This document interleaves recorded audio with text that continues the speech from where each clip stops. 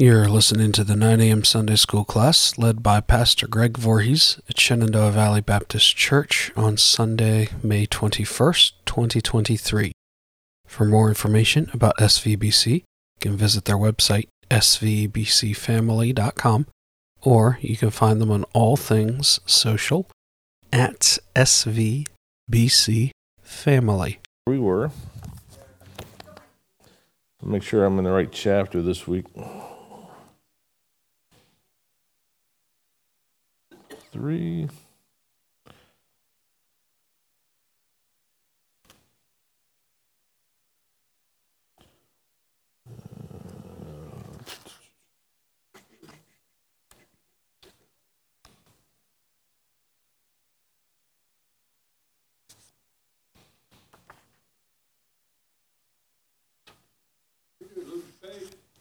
Yeah, I'm trying to figure out where we left off.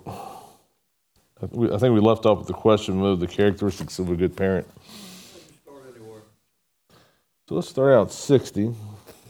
We'll pray, and then we'll start there on page 60 after I get drink a swig of coffee.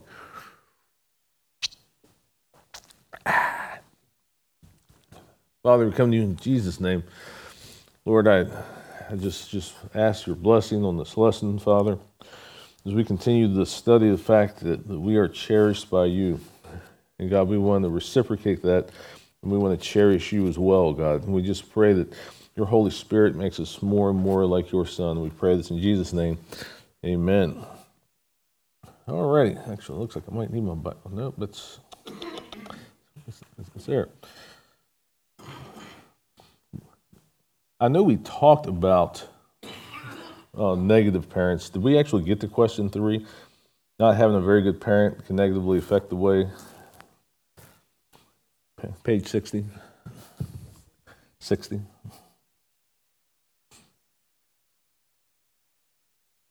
Yes, we did. Okay. Because we talked about the different things in Jeremiah 31, 9 through 11. So question 4. It says, God pursued Israel in spite of their wanton rebellion. Compare what they deserved to receive from God to what they actually received from God time and again. I actually asked this question, but we didn't talk about it much. What would it be talking about? What did Israel probably deserve? Do you think they deserve punishment? Yeah, I mean, probably the stuff that they did, probably, we know that the Lord disciplines, but probably the stuff that they did probably almost would have deserved punishment. I mean, because, so what do we talk about? What's the kind of stuff that they did? Do we see them often through the Old Testament, worshiping idols? That's in the Big Ten. He didn't want us worshiping idols. We see them turning to other nations. I'll tell you, it's something I never understood. What was this thing where they wanted a king? Before, God was basically it was a pure theocracy. What does that mean? God spoke directly to the prophet, and the prophet, guided the people. To me, that's like the. I wish I had that. I wish I had some person that I could say, hey God, what should I do? And God speaks to them as clearly as He did to Samuel. Because remember Samuel, even when he's little, Samuel.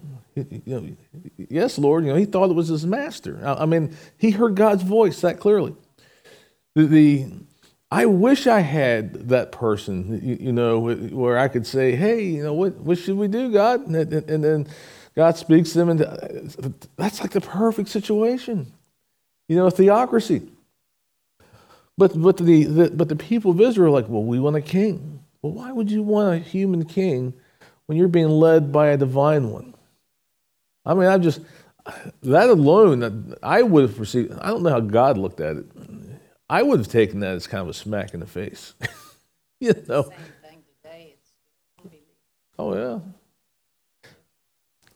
You know the stuff that we talk about, the things that the people of Israel did. We're doing it now. You know, our idols look a little different. You know, but they're still idols. You know, they had the people of Israel also had a tendency of, as long as things were looking pretty good for them, they would slip into patterns of behavior that you know, things that God told them not to do. You know, God's law. You know, if you get into Leviticus, you know, the law might have been a little bit on the complicated side if you were a priest. You know, because there was a lot of rules, things you had to do. But pretty much the law when it came to, you know, how to live your life, I mean, it could have been he did sum it up in the Ten Commandments. You know, of course, Jesus did one better than that. He narrowed it down to two. You know, love the Lord your God with all your heart, your mind, your soul, your strength, and love your neighbor as yourself. He narrowed it down to two. You know, but we could see clearly that the people of Israel, you know, probably deserved judgment. Just like we probably deserve judgment. You know, when I look at us as a country, you know, I think it was Billy Graham that said that if you know, if God continues to let the things that go on to America, then he would owe Sodom and Gomorrah an apology. You know, it's a, I can't swear it was Billy. I know that was said. I think it may have been Billy Graham. Don't hold me that, but it sounds like something he'd say. He was a smart dude. You know, so the stuff that we do as a country, you know, and I love my country. I'm not dogging on America. That's not. But we do. We have patterns of behavior that are very unholy. You know, the stuff that we are now trying to celebrate as being good is stuff that God said is bad. You know, that's not. You know, the Bible talks about that happening in the end of time. You know, things. You know, we'll be taught things that are good or they're bad, and bad that are good. But, you know, so we see this happening. You know, so we as a country, the United States of America is doing the same stuff that the people of Israel did. Like I said, the context is slightly different. You know, instead of idols made of wood or stone, and we're going to talk about that because we're starting the book of Romans, you know, today. So we'll be talking about this during church. But instead of having idols of stone and wood and all these different things, we have idols of cars and houses, and it's the same thing. We worship our stuff. You know, we really do.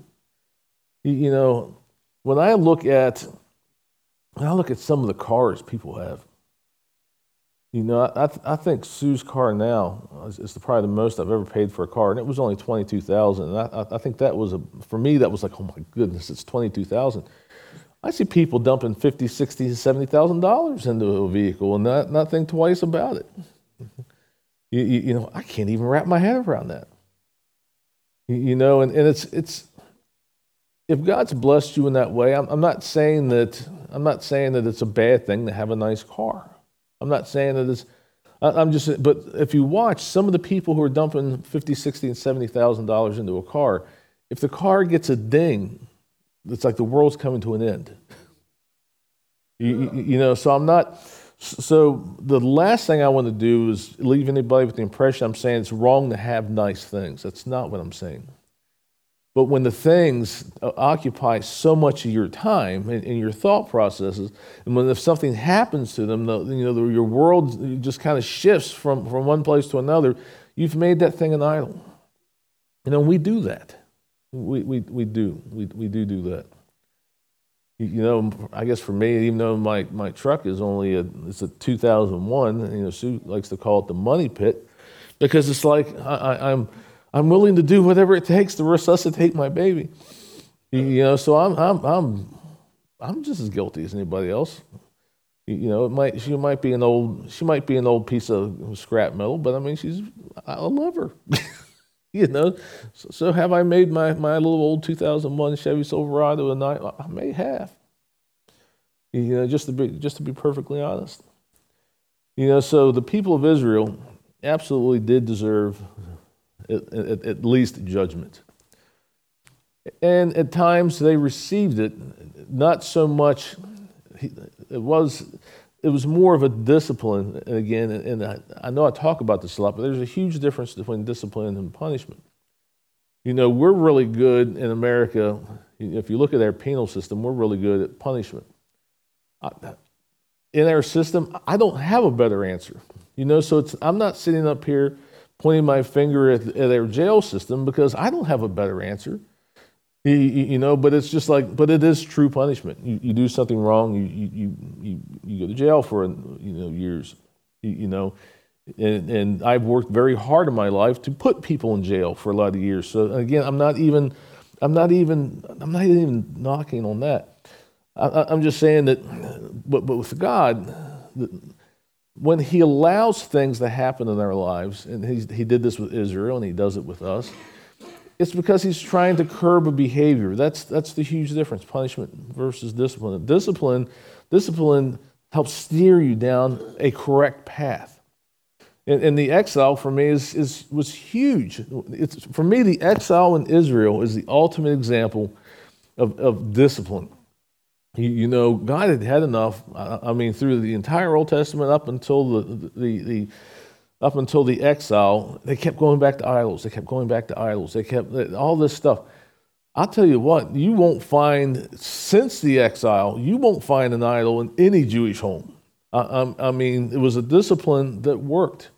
Some of the biggest clashes in the first century between the Jewish people and Rome have been over things like putting people's faces on money, or putting people's names or faces on shields and hanging them in places because it's like that's a graven image. No. So what God did worked. By allowing that to happen, he was able to curb a behavior. I don't know what's in store for us as a country.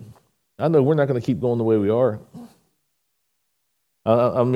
We are given the word, and that if we if we call upon His name, He'll heal our land.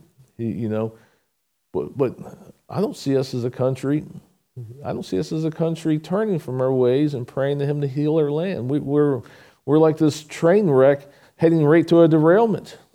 So I'm concerned. I'm concerned. And so we too have received grace from God when we've deserved punishment, just like Israel did. Nothing new under the sun. Nothing new under the sun. Same stuff. We're doing the same stuff that they've always done. Like I said, just the forms, the forms or the particulars of our idol worship is just different than theirs. Take that in history to come, according to the Bible. After the rapture, or during the tribulation, or after, or whatever God's timetable. Figure many will then be looking for a leader as well, so they'll believe the Antichrist is there. So it's all one vicious circle. It's all under one title, disbelief. It is. Of course, the Antichrist will be the grand finale. Right. I said Exactly. That's when that's going to be where that circle almost starts to get to broken, because judgment is pending. And then when Jesus does appear as the King, you probably still don't believe. And I'm just going to jump off track for half a second, like I'm famous for doing, and jump back in for a second. I'll tell you, the people I feel the most sorry for in the Bible is actually the world nearing the end of the millennium. What is the millennium? Jesus comes back. He has Michael, the archangel, collect Satan and all of his minions and put them in the abyss, lock them up, and for 1,000 years there'll be peace. But then after that 1,000 years, he has Michael go, let them release them again for a short period of time. We don't know what that is. Satan has one last hurrah. So the people I feel most sorry for is, imagine living in the millennium. You're at year 999. You've never known war. You've never known a world that had Satan in it. You've only known peace in a place ruled by Jesus himself. Then all of a sudden, poof, old Snaggletooth gets released again. Those are the people I feel true. At least we have the benefit of saying we have always lived in the kingdom of Satan. So the stuff that we see and hear, it's not really a surprise. We get shocked every once in a while. But we just almost expect bad things because, we live in a world where Satan is the prince or the ruler in the air. These folks won't have that. The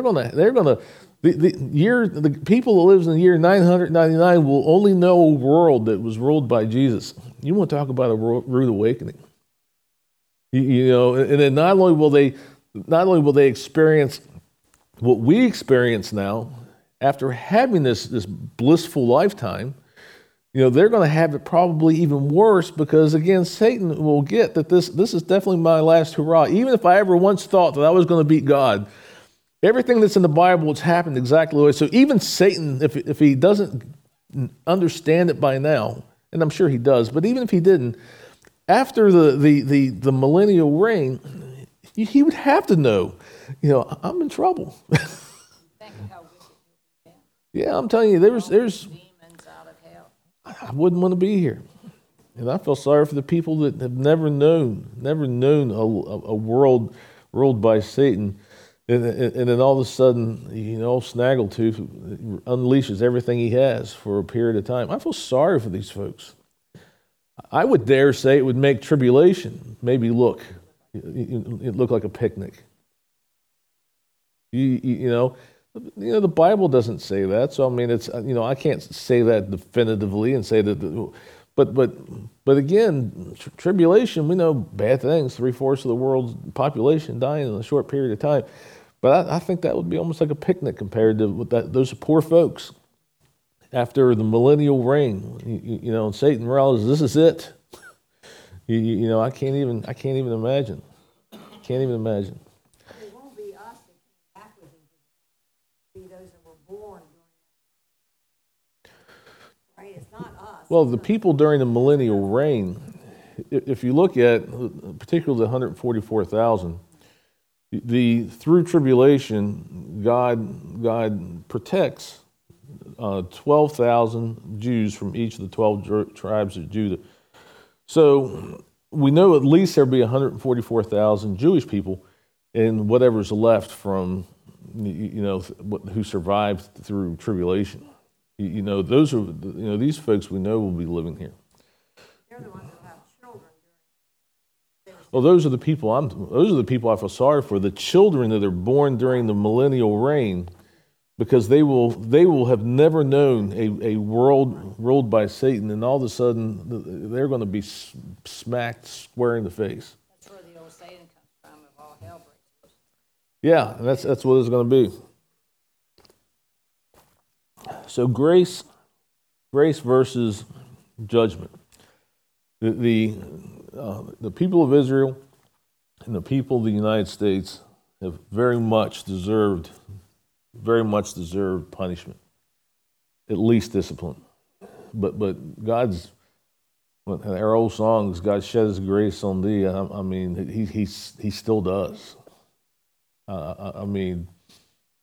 If we as a country got what we deserved, it would look a lot different.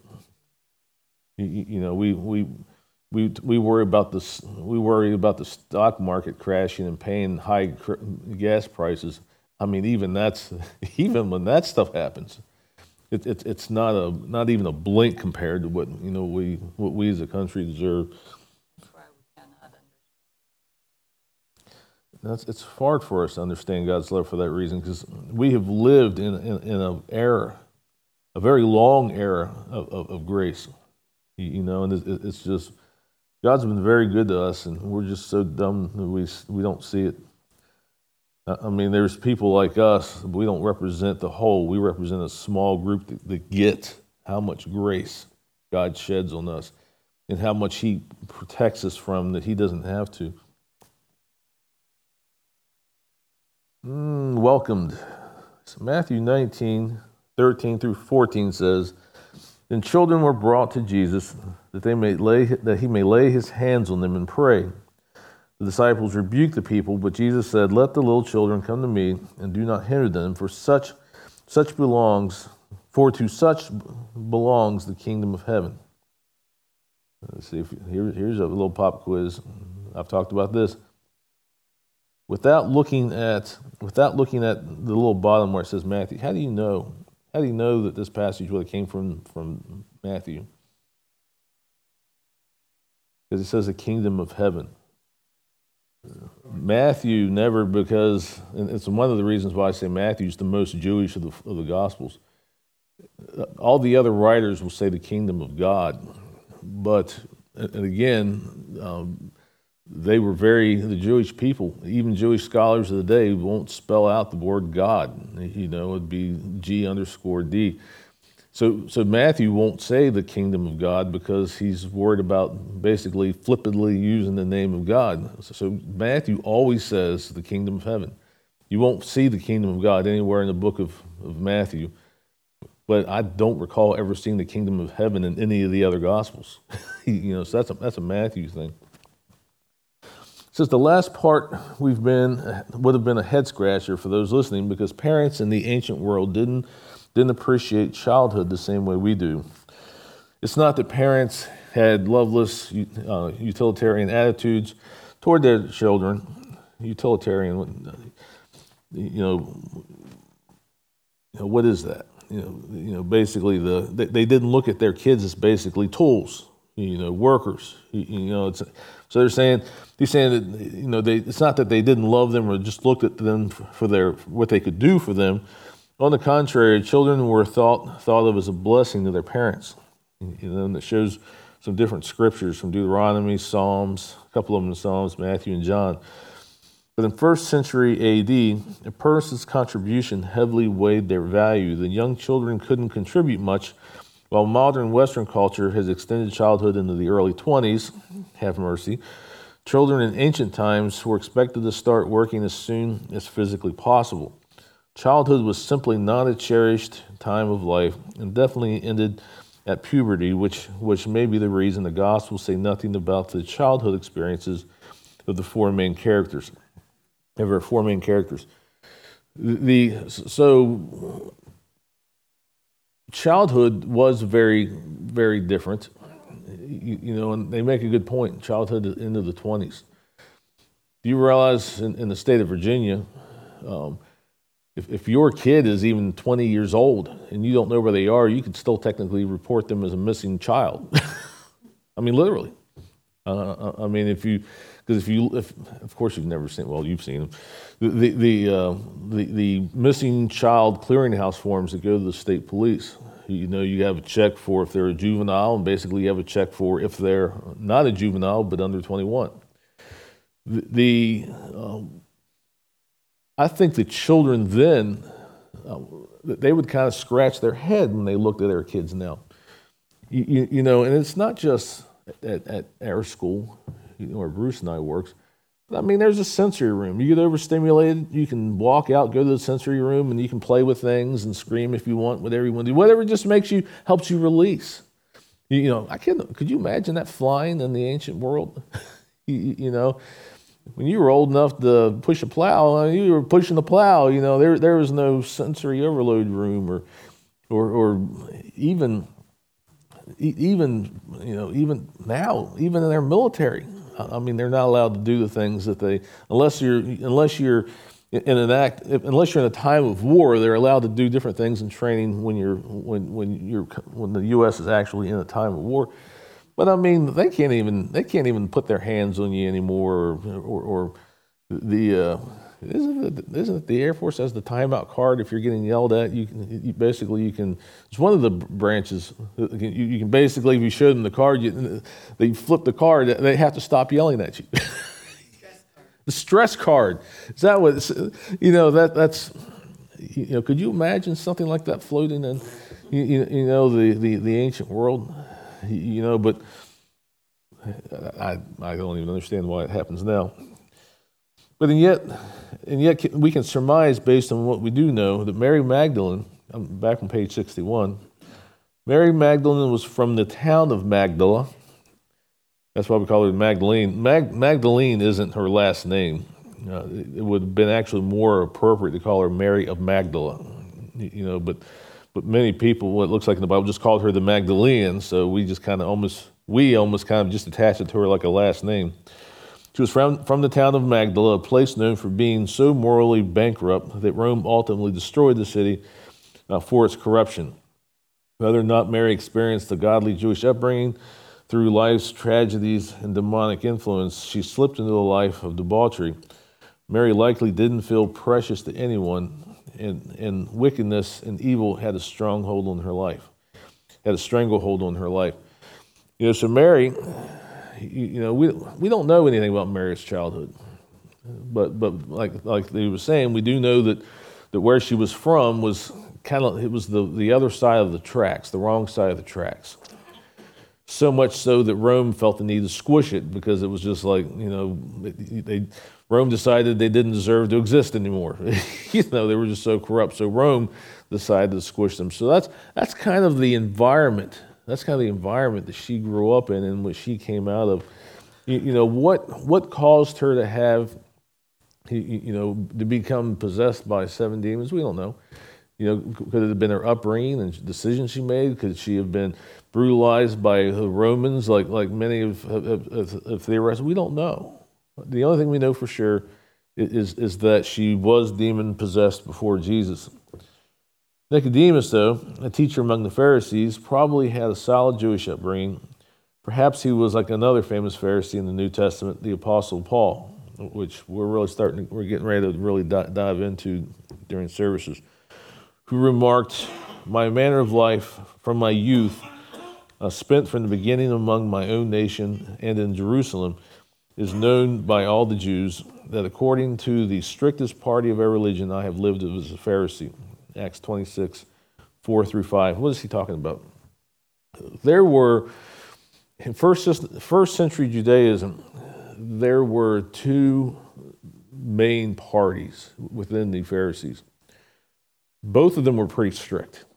I can't remember the names of the rabbis who were kind of the heads, but the one was like to the letter of the law guy. I mean, he was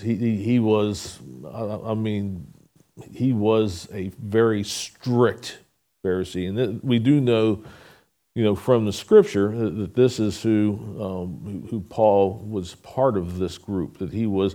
So Paul was, or I should say Saul, because he wasn't Paul yet. Saul grew up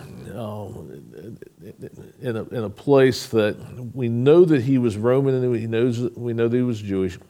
Why? Because apparently his dad was a tent maker, and in Rome, if you did a lot of work for the military, they gave you citizenship. So Paul was kind of born into the citizenship. So he was Jewish and Roman. But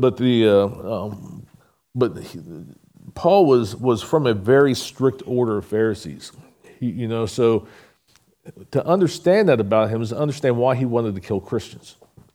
He was so strict in his adherence to the law that he viewed Christians as being heretics who were kind of trampling all over the things of God. So he had no problem with collecting you up and having you fed to lions, but because he was that strict. I mean, he knew the law that well, and he was Paul. And this is why, if you think, this is why God put Paul in this position where he was wrangling with the scholars of the day over the existence of God, and you know what it's why he ended up appearing before Caesar himself. God put him in very places where I would not have survived, but Paul was way smarter than me. So he was very strict, he was very zealous, and he was from the strictest of the orders. Continuing on here, it says, sounds like a real hoot. In any event, it's like Nicodemus felt pride over his heritage, accomplishments, and stature rather than feeling cherished by God for who he was. By saying that, I will have to admit there was a lot of speculation in that, in my opinion. I'm not saying it's not true, but people in Nicodemus' position, Jesus referred to him as the teacher of Israel. John chapter 3, when they met, in the dark, after dark, and it was very, Jesus himself referred to him as the teacher of Israel, which would have made him the teacher of Pharisees, which would put him in a very important place. So I would have imagined that somebody who had worked that hard to be in that place and who was that smart, he would have probably taken great pride in his accomplishments, and he would have paid. I would imagine that there would have been a certain, I don't even want to say arrogance, because I can't even extrapolate that out of this. But I imagine he would have had kind of a big head, I would imagine. Because it just seems to me, and again, this might be unfair to Nicodemus. I'm not. It seems to me that when people have gone through the world of scholarship and they've gotten to high places in the academy, 90% of them, they just have a very different attitude. It's just so. So Nicodemus may have been kind of like this. Matthew, though, who also benefited from a childhood with godly training and education, his historic Jewish name, Levi, indicates as much, but that didn't stop him from choosing to serve Rome. Like other Jews who willingly worked for the enemy, Matthew got rich by betraying his fellow citizens. His family wouldn't have been damaged by his open display of disloyalty. Would have been damaged, absolutely. Tax collectors, and you really can't miss this, Matthew was a traitor. There's no, so when you look at Matthew and the stories of the Gospels, and The Chosen does a really good job of doing this. They show the tension of basically how the other apostles almost couldn't stand him, because he would have been a traitor. This would have been kind of like, what's probably our most famous traitor? Let's think of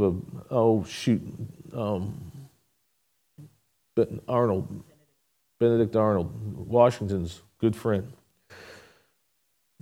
How many years has that been? 230, 240 years at least? When you hear Benedict Arnold today, what do you think? That traitor. That piece of dog crap.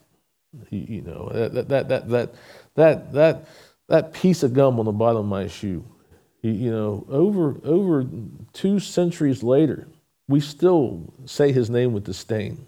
And it's just like, so that would have been Matthew in this narrative. And he was literally a traitor to his people. For the only reason I could even think why he would do that would be the money. There was no other benefit to betray your people other than, an easy life and money. So it's in his family, I imagine he would have been dead to them. I can imagine, I can only imagine if one of my kids, and I can't even picture this because we're not oppressed by another nation. Let's just say Russia invaded and took us captive, and now that I'm answering to Vladimir Putin, and one of my kids did something to help Vladimir Putin. How would I feel toward them? It's kind of hard to imagine, even to put that in the context because our life is so far disconnected from that. But if I looked around and saw Russians beating up my friends and killing my friends and torturing my people, and I thought, my kid is helping this? It would be a bitter pill to swallow. It would be tough. But the pursuit of wealth, Matthew willingly gave up his sense of being cherished for who he was. Contrary to the meaning of his name, gift of God, Matthew chose instead to be paid for what he could do. He would have been hated. I mean, I've never seen any type of Christian movie or show that I see them get angry at tax collectors, and we see in the Bible even the tax collectors, you know. But I can't even imagine the Benedict Arnold taste that would put in all of their mouths every time they even saw his face. You know, like I said, we're angry about it 2 centuries later. You know, they were walking with this dude. Thank God that redeems us when nobody else would want us to be redeemed. Do you think any of the other apostles wanted Matthew to be saved? I would probably guess no. I would imagine that the other 11 probably would just as soon seen Jesus judge him and send him packing. You know, that would be my guess. Simon, who's Simon? Peter. He was a man of meager learning. See Acts 4:13. It says meager learning, but get this about first century Judaism too. You know, one of the times I see on social media, I saw some guys, well, the apostles couldn't have written these books because they were all illiterate. Illiteracy wasn't even a thing back then. Everybody got an education. You know, not everybody got a college education. Those were your Pharisees. But basically, all Jewish males went to school. And when they got to a certain point, you know, the best and the brightest, they would go on to higher learning, and they would serve the Lord through capacities like being Pharisees. But make no mistake, none of the apostles were illiterate. That was not the culture. They went to school. I mean, that was, you know, Peter, though, could not have competed with a Nicodemus, because even though they were both educated, Nicodemus he would have had his PhD in being a Pharisee. You know, so yeah, his education would have been meager compared to a Nicodemus. But I don't want anybody to think that Peter was a dummy. You know, because everybody went to school. But staying faithful to the God of his fathers was instilled in him from his youth. Nicodemus' pride in being religiously accomplished was not available to Simon, nor was Matthew's financial self-sufficiency. Such things were beyond Simon Peter's reach. But from what we do know from the fisherman turned follower, he was kind of a guy who suffered from both pride and self-sufficiency, and perhaps would have been entirely uncomfortable with the sentimental notion of being cherished. Dude was a fisherman. Of course, I know Bruce has. Have you ever been around some people who fished for a living?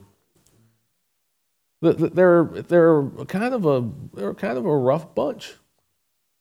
It's a different breed. You have to be. They're also fishy. And I love Deadliest Catch. It's one of my favorite shows. But you know, they're going after the crabs and stuff. You know, but I'm tell you what, being out on that deck, that water just coming over the bow and just almost wiping you away, and freezing cold, and having to bang ice off of your ship so it doesn't sink. You got to be a tough guy. It's not the business for the faint of heart. You know, so even though Simon wouldn't have been beating ice off of his boat, you know, in the Sea of Galilee, it was still fishermen that were kind of tough guys.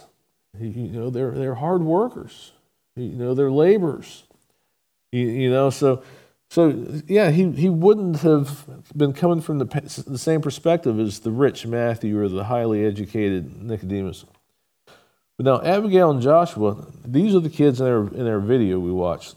They were the little kids that were kind of sneaking up on Jesus because he was there. He'd set up camp, and they were coming to see Jesus. And these are fictional characters. In fact, it says they're fictional children created for the chosen. but they're based on actual interactions as well as Jesus' words about children. To such belongs the kingdom of heaven. Unlike most of the adults who came in contact with Jesus, the children knew they had nothing of value to offer him except their love and excitement to be there. So again, we're thinking about kids. Children in the first century, these are kids that were too young to even work. So when Jesus is saying such as these belongs the kingdom of heaven, we're not talking like teenagers here. These would have been little guys, little guys that were too young to work, to do anything. But Jesus still valued them, and Jesus welcomed them. He wanted to spend time with them, hug them, and heal them. He wanted to. He accepted them, but because of who they were, not because of who they were or what they could do, but because of who he is and what he does. See, that's the cool thing about Jesus. Jesus values people, not the same way others value people. Again, it was talking about children in the first century. Their parents would have loved them. It's not, like I said, they didn't look at them as pack mules. But the children that we're talking about here would have been very, very young. So their value in society, wouldn't have been that important in their context. So that's the only reason too I can think of when the kids were trying to come, and why would the apostles try to send them away?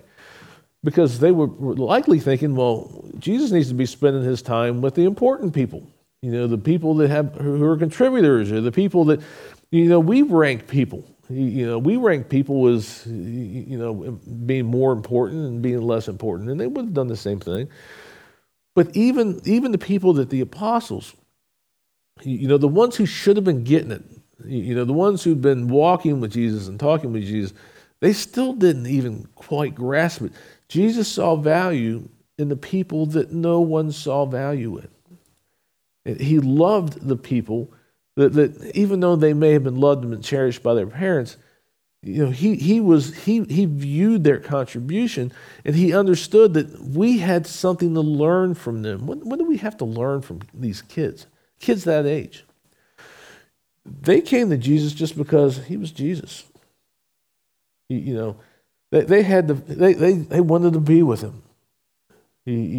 That's. Could you imagine if we had the kind of faith where if we needed something, we knew we could just go to Jesus and he had the ability to do it? Or if we just wanted to go be with Jesus just because he's Jesus?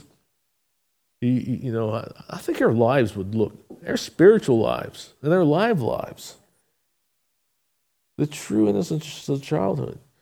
If we wanted to be with Jesus just because he's Jesus, and just because we know he's the fixer-upper, and that he has the ability to be the fixer-upper, we didn't have to understand it. We didn't have to know. We just knew that we could go to him and he fixes things. Could you imagine how different our life would be? Absolutely. There is a difference between childlike and childish. There very much is. So.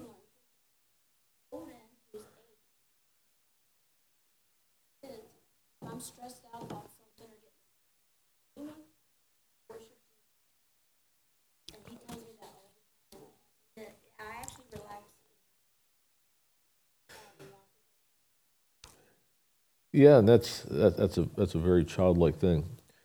Now the comparison, kind of that switch between childlike and childish, but I was entertained by it. I thought it was so funny. The same grandson. The dog was fighting over a bone. I think my daughter actually got nipped just because their leg was in the wrong place at the wrong time. But he says, "Granddaddy, I would rather the dog bite you than me." And I'm like, well, I understand that. That doesn't hurt my feelings. He said, because I learned in church that to put other people first, and you should be first. I'm just worshiping Jesus. That's what he said. I'm just worshiping Jesus by letting me get bit first. So that's the... has his own version. But the beautiful thing about it, though, is he is very sincere. I mean, I've seen you don't mess with his little sister. I mean, somebody messed with his little sister, they'll be in a headlock, or he's in karate now. He'd probably try to break their arm or something. I don't know. So he's very. But it wasn't that he was being mean. He was trying to articulate to me in a very funny way that it might be a little bit tougher. And actually, he even told me if we fell off of a cart that he would jump off and save Mimi. But he wouldn't Granddaddy, because Granddaddy's trained to deal with things like that, falling off of a cart, But to hear his heart, it just tickles me, it just really, really does. All righty, let me see what I got here. We will finish up this chapter next week. With the children, we do have. And think about that question, going into next week. What childlike behaviors, would God want us to emulate? What about, when he tells us, such as these that belong to the kingdom of God, there's something there. He's making a strong point. What are those characteristics? So think about that this week. What does Jesus saying by that? And what needs to change in their life to make us more childlike? Let's go ahead and pray, and we'll get ready for worship. Father, we come to you in Jesus' name. God, I thank you, Lord, that just as we're continuing to look through this study, that you cherish us even when we don't deserve to be cherished. You show us grace when we really don't deserve grace. That you see value in us even when nobody else sees value in us. Lord, it's why we serve you, God. We long to have your perspective. We long to view people the way you view people. We long to view ourselves the way you see us. God, we just ask that you give us the wisdom to see that. That you give us the wisdom to see ourselves through your eyes and to see others through your eyes. Because God, I think we would value people a lot more than what we do. God, we pass past hundreds, if not thousands of people every day, and not even give them a second thought, God. But every single one of them are on your mind. You care about every single one of them. You cherish every single one of them. God, I just ask that you just give us your heart. Give us a hunger and a thirst for people like we've never had before. God, we pray these things in Jesus' name. Amen.